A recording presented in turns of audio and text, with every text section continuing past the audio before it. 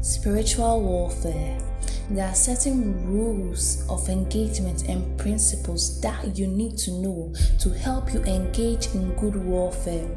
Knowledge and enlightenment of these principles will help you in your warfare. I would like to tackle on 11 principles of spiritual warfare. The first principle is that it is your decision to attack or surrender when the enemy attacks you. In 2 Samuel chapter 8 verse 32, the house of Saul attacked the house of David, and the house of David retaliated the attack, so they went to war. The house of David had a decision, either to attack or surrender, but in this case, they attacked. The second principle is that in a war, prophecy should not be taken for granted, but they have to be tested, prayed over, and approved.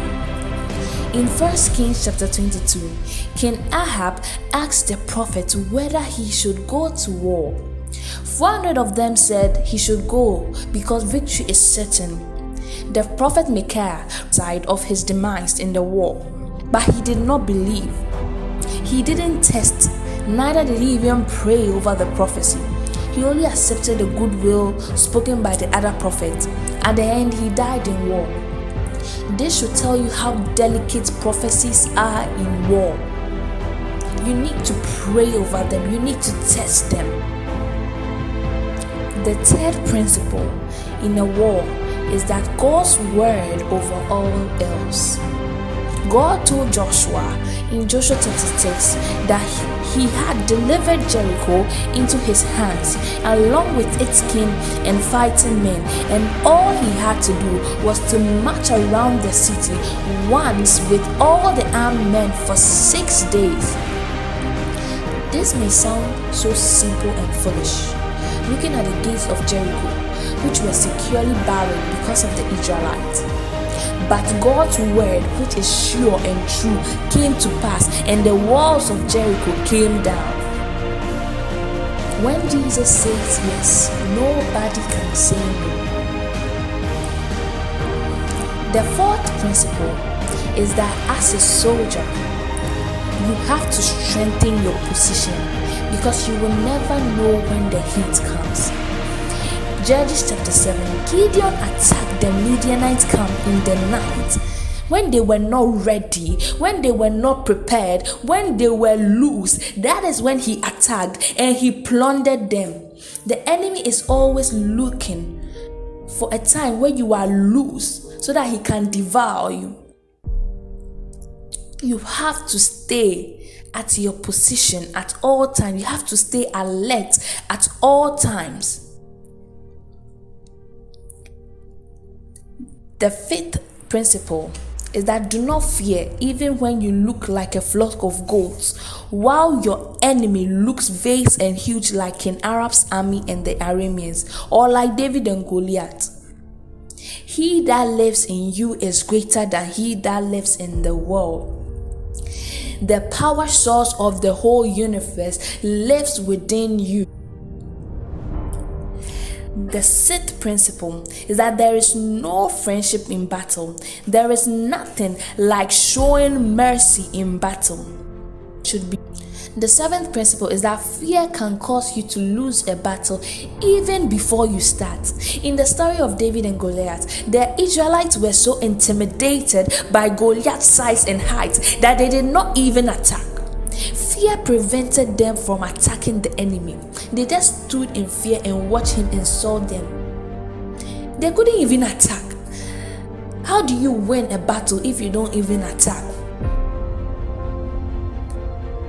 The eighth principle is that when a leader or the strongest falls in a battle, the battle is won. In 1 Samuel chapter 17, when David killed Goliath, the Israelites won the battle because the strongest or strength of the Philistines had fallen. The ninth principle is that when a team loses a battle, their only option is to surrender, be put to death, or to run for their lives.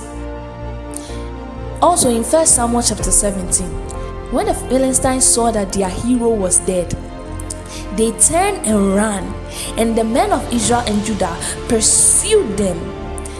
The winning team hunts down the losing team. So when you lose, it's either you are put to death, you surrender.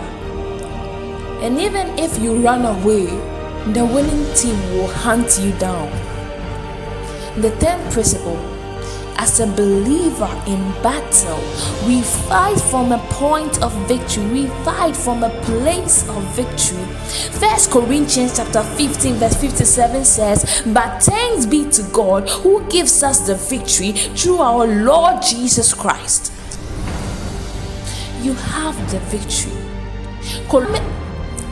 Colossians chapter 2 verse 15 says, "And having disarmed principalities and powers, he made a public spectacle of them, triumphing over them by the cross."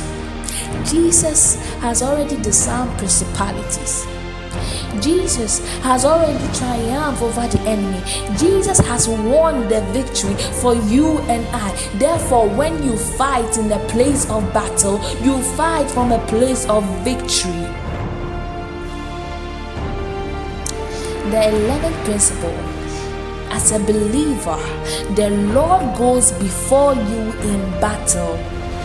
Deuteronomy chapter 31 verse 8 says, "The Lord himself goes before you and will be with you. He will never leave you nor forsake you. Do not be afraid. Do not be discouraged." In Judges chapter 2 verse chapter 3, God did not completely drive out all the nations for the Israelites at once. He led them to test all the other Israelites who had not experienced war. He did this only to teach them warfare. They were left to test the Israelites to see whether they would obey God's command. This generation of Israelites were not obeying God. They were sinning. They were worshiping Baal and doing all sorts of things. They hadn't passed through warfare.